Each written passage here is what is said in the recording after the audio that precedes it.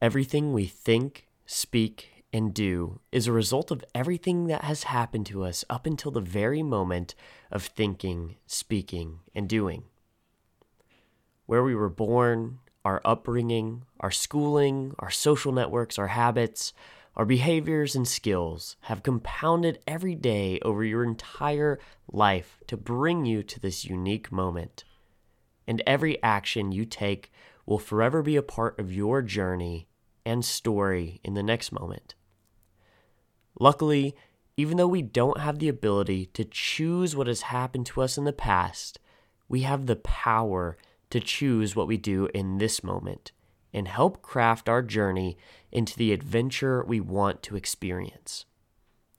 Our thoughts, our behaviors, our networks, our livelihood, and our actions all impact what we do now and what we will do and experience tomorrow. We have the opportunity to take our own actions, to craft our own experience, and to learn new skills that have a disproportionate impact on how good of a life we can give ourselves. While we can't change our past, we can change our future. Everything we do can be considered a skill. A skill is the ability to do something well, and more importantly, it's something that can be taught, learned, practiced, and improved. There's an endless list of skills out there you can practice. Riding a bike, folding paper, throwing a ball, writing a sentence, telling a story, expressing your feelings, training a dog, or being on time to work. Every action we take is an action that can be practiced, improved, and can be considered a skill. In the next handful of podcast episodes, I want to talk about skills, but not just any skills like riding a bike or throwing a ball. I'm talking about the handful of skills that are the most important skills you can learn to live a happy and healthy life. The critical skills, the foundational skills, the skills that if you were to learn would make every other thing you do in life either easier or optional. I want to talk through and think through and teach you the skills to a happy life. Now, I don't have all the answers or have all the skills needed, but a few skills you can expect to learn about are communication, curiosity, cooking, empathy, and self-awareness. The types of skills that we often don't even consider as such, but are pillars to life. You will learn about each of these skills and more, why these skills are so important, and examples of people you can learn from for these skills, and then tips, tools, and advice on how you can practice these skills and become a better person. Now, all of these skills are going to be filtered through my personal experience and my view of the world, so I'm by no means saying this is the way you have to live. But these are the skills that have enabled me to live a very fulfilled and meaningful life, and are the skills I'm still continually trying to think about, learn about, and practice so I can have more control of my actions today and craft myself a better tomorrow. So sit back, relax, listen, and learn so that after the next handful of podcast episodes, you too will have all the skills to a happy life. Since today is the first episode of this skills series, I want to talk about the king of all skills, self-awareness. The unexamined life is not worth living is a quote by Socrates. So for hundreds and close to even thousands of years, we've had people on our planet who have been thinking about self-awareness and how important it is. It is the one skill that makes any and every other skill easier to learn and execute on. Self-awareness involves being aware of different aspects of the self, including traits, behaviors, and feelings. Essentially, it is a psychological state in which oneself becomes the focus of attention. And like I said before, self-awareness is the king of all skills. At my age and with my experience, I'll never be able to truly give justice to the importance of self-awareness, but I can talk about generally its importance, how to think about it, how you can practice it, and how it will help you in a handful of your daily situations, just like it's helped in mine. And so I'll break down a little bit about self-awareness, teach you how you can think about it, how you can practice it, and kind of show you examples of how I think about self-awareness. In general, self-awareness gives you the ability to look at yourself and the rest of your skills, to be objective about who you are, to recognize your strengths and weaknesses, to adjust for those, and continuously learn and improve. It's the ability to look at yourself through a clear lens and be honest about what you see. One of the most important aspects of self-awareness is that it allows yourself to spot, to understand, and to utilize your strengths. For example, I feel like I am talented or good at being creative and creating new ideas. So me being able to spot this within myself should think about how I can do more creative type work. Now, everyone's going to have different strengths, which is a great thing, but you really need to be able to spot what it is you're good at. Maybe you're also creative. Maybe you're someone who's got a great work ethic. Maybe you're someone who is great at making people feel good about themselves. Being able to spot and understand your strengths allows you to improve those strengths and use them in your own life. Now, on the flip side, self-awareness also allows you to spot, understand, and work on your weaknesses. One of the most common weaknesses, and something that I struggle with, is that I'm someone who gets frustrated or angry when there's conflict or perhaps an argument. Sometimes I can lose my cool and end up saying things that I later regret. So being able to spot and understand that this is a weakness of mine gives me a little bit better ability to focus on controlling my emotions or reactions when faced with conflict. Being able to truly step back and be objective about the things you need to improve on gives you the ability to spotlight those improvements, be honest about what you're weak at so you can better improve your weaknesses, and be honest about where you need help. Because when at the end of the day, we all have weaknesses, and we all can have teammates or relationships that help complement those weaknesses or have the ability to work on those. To me, self-awareness is very similar to responsibility or true responsibility. Sometimes people will even say radical responsibility, or being aware of how you contribute to almost every problem that occurs and how you can learn from what has happened to better prepare yourself for next time. Now, this is different from blaming yourself. It's not always great to blame yourself on everything or that every problem is caused by you, but being able to understand that in almost every situation, whether something is truly your fault or it is a combination of your fault and other people's faults, when you can take responsibility for how you contributed to a problem, you're going to be able to better understand how you can do better the next time. There truly will be times something is someone else's fault, but what can you do about that? In knowing that other people will sometimes make mistakes, could you have been more prepared? If it was a project, could you have delegated better? Could you have stepped up and done more work? There's so many different ways that you can actually take more responsibility for your actions and even take responsibility for how you prepare yourself for other people's mistakes. And taking radical responsibility of your life, your actions, and the ability of you to prepare and counter the inevitable mistakes that will happen is so important and one of the key learnings of self-awareness. You can always be more prepared, and always take more responsibility. A good example that I've lived through was actually a group project in college. We were tasked with a group of 4 or 5 members to create a speech and a presentation over a specific topic. Each person in our group was responsible for taking a section of the speech, researching it, creating the outline for it, and giving that speech in front of our class. Now, all of us kind of went our own ways and came up with our own sections, and there was one particular person who, when it came time to speech day, hadn't done any of the work.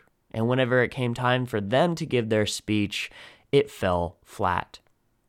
Now, lots of people will look at this and blame that person. They will say, man, that person didn't pull their weight. That person failed the whole group. That person caused us to have a bad grade. And some parts of that thinking are correct. It was on their shoulders. But when you're truly self-aware and take radical responsibility, you can begin to think of, well, how could we have avoided this? Could I have reached out to each person in my group beforehand and seen where is everyone at in this project? Could I have been a better leader and helped delegate a section that would have been easier? Could I have had a conversation with this person and found out that they actually had a family member pass away and were struggling to just come to class in the first place? What are all of the things that you could have done to be ahead of that problem to account for someone else making a mistake? That's the power of self-awareness and responsibility, is being able to realize that you have the power to anticipate, to understand and have account for what's going to happen when people make mistakes. Because inevitably, you will make a mistake, people around you will make a mistake, and all we can do is do our best with the fact of knowing that. Another huge benefit of self-awareness is when communicating with others, and generally just helping your communication skills. When you're more self-aware, typically it's much easier to monitor your emotions and stay pretty even-keeled. When you know your strengths and know your weaknesses, it's a little bit harder for you to get offended by someone calling those out. It helps you keep track of your emotions and how you're responding to a situation. Let's just say in that previous group project example, your teacher talks to your group and has a lot of concerns about the overall state of the project. Lots of the times, this type of feedback can get us offended, make us want to blame people, but when you're self-aware, what you can do is realize that this teacher just wants to point out the fact that you are coming up short and help you figure out ways to move forward. And so being able to realize that will help you take feedback, implement feedback without getting offended. It also helps when you're self-aware so you can understand when people are acting out of their emotions and not a rational state. If you have a conflict with someone and people are getting angry or frustrated or even starting to get mean, it's not that they're wanting typically to hurt you or act like this, but it's because we've become so overwhelmed that we start to rely on our defense mechanisms and become emotional or irrational. And whenever you can see this within yourself and be aware of when you are becoming irrational or emotional, it's really easy to understand that other people will have these same tendencies. And sometimes when people are worked up and they say things, they might not necessarily mean it, but they aren't thinking rationally or aren't thinking with as much intention as they would wish. Another huge place where self-awareness comes into play is actually in the workplace. It's very closely related to conscientiousness and is one of the most powerful skills you can learn in the professional world. It will help you in interviews, it will help you in the workplace and really all aspects of your personal life. When you can explain to an employer what it is that you're good at and where you'd like to spend your time contributing and where you'll be most effective, That will not only help you live a happier professional life, but it will help your company utilize your skills and your talents. And on the flip side, when you can explain to an employer where your weaknesses truly are, it will help people find the job for you that is going to avoid your weaknesses or perhaps even let you work on those weaknesses. Self-awareness will help you own your mistakes and not be as afraid to fail. Because whenever you're really self-aware, failure is really just one of the quickest ways in which you can learn. Of course, you learn by doing a good job, but whenever you're failing and you are self-aware, you can really start to nitpick why are you failing and be able to adjust from there without feeling like a failure. Failure is just a common thing that we all occur and we can all learn from, but you have to be self-aware to take yourself back, look at a situation objectively, ask yourself how you failed, and pivot or adjust from that failure. It also helps in the workplace by giving you the ability to both give and receive feedback without taking offense, which shockingly is a rare but very valuable skill to learn. Now, what can you be self-aware of? We've listed a lot of reasons why it's important, how it can be helpful, but how can you actually be self-aware? Well, there's a lot of things you can actually be aware of, and it really comes down to what you're feeling within your body and your brain. So, what are your thoughts? You can be aware of those. How are your emotions and what are you feeling? What are your likes? What are your dislikes? How do you react to situations? How do you think others perceive you? What are your behaviors and what are your habits? You can become aware of all of these things. Many times, we'll be aware of a few of them. We might understand that we have some habits, good and bad. Maybe we're aware that we're good at brushing our teeth every morning or night. Maybe we're aware that we don't floss every night. Maybe we're aware that we have a good or bad exercise habit. Maybe we're aware that we spend too much time on our phones. Maybe we're aware that we're judgmental and that when people make us angry, we begin to judge them. Maybe we're aware that when we see our dogs, we feel happy. Maybe we're aware that when we get criticism, we feel bad. Maybe we know which food we like. Maybe we know which food we dislike.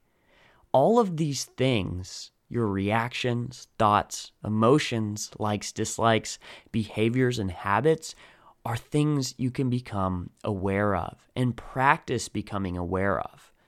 Lots of the times, we just forget to think about ourselves and to think about how we're reacting to situations, how we're experiencing the world, how our emotions might take control of us, or how our thoughts might take control of us.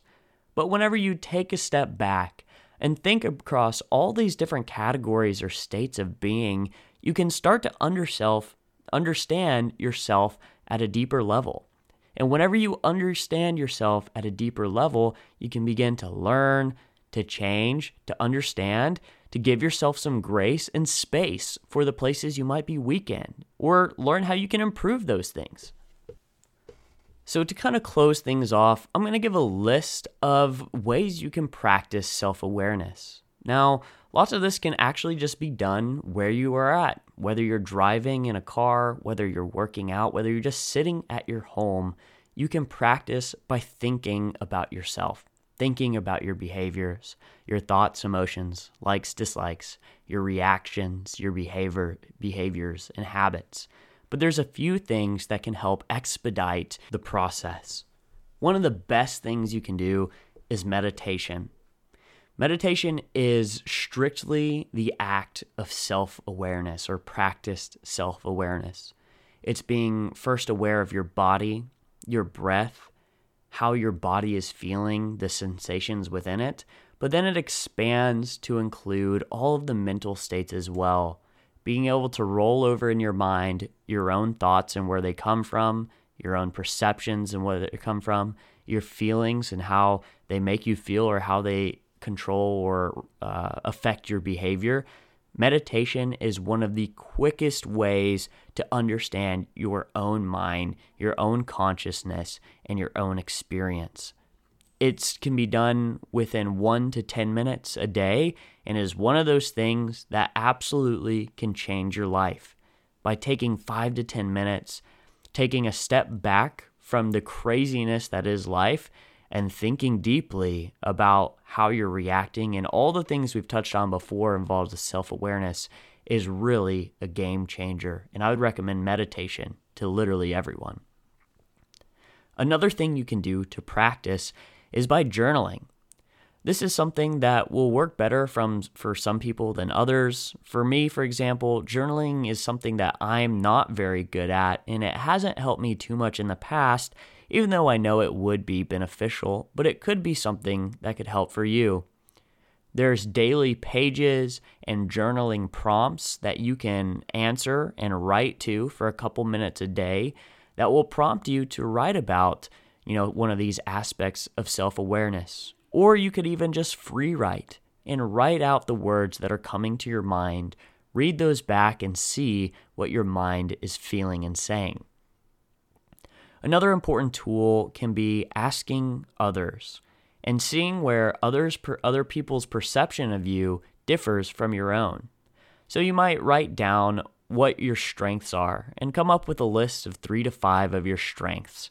And then maybe go and ask a few people, some friends or your family, what they think your strengths are, and see if how other people perceive you aligns with how you perceive yourself. And you might find that you align well, and your strengths, what you think are your strengths, or what other people think your strengths are too. But you also might find that people have a different perception of you, and maybe you're right, maybe they're right. But when there's discrepancies there, it gives you the target, the spotlight to think about those things and improve how you think about yourself. Another important way to think about self-awareness is instead of ask the question what and not why.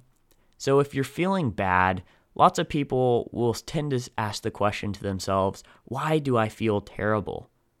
But instead, it can be more helpful to ask the question, what are the situations I feel terrible in?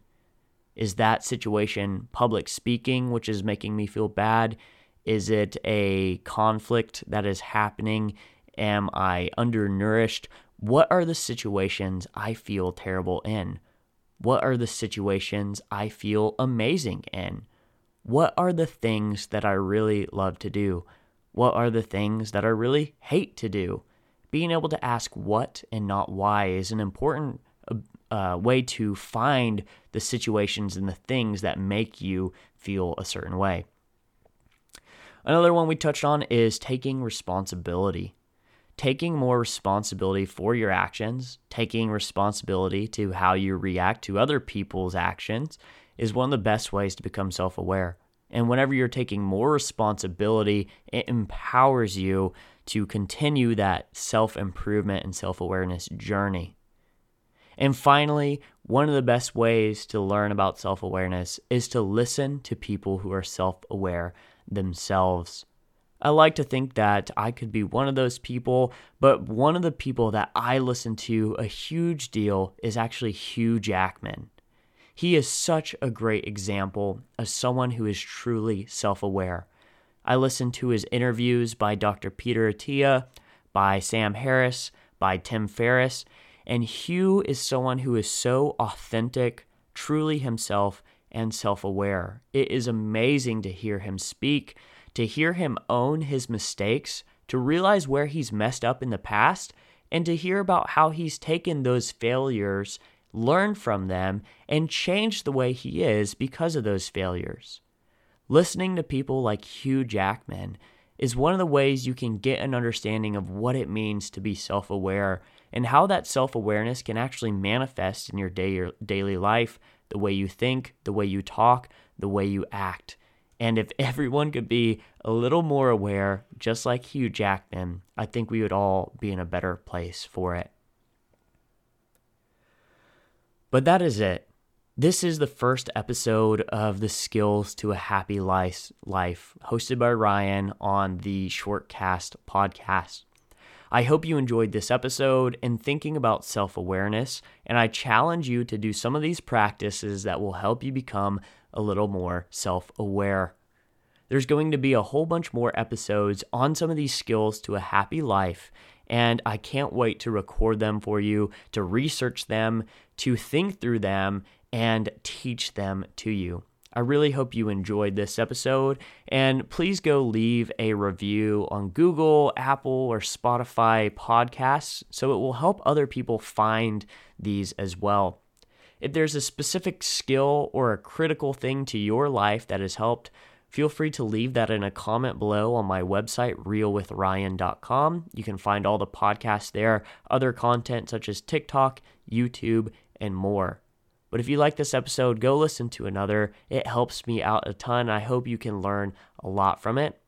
Go out there, practice self-awareness, go learn and live some skills to a happy life. And as always, thank you for keeping it real with Ryan.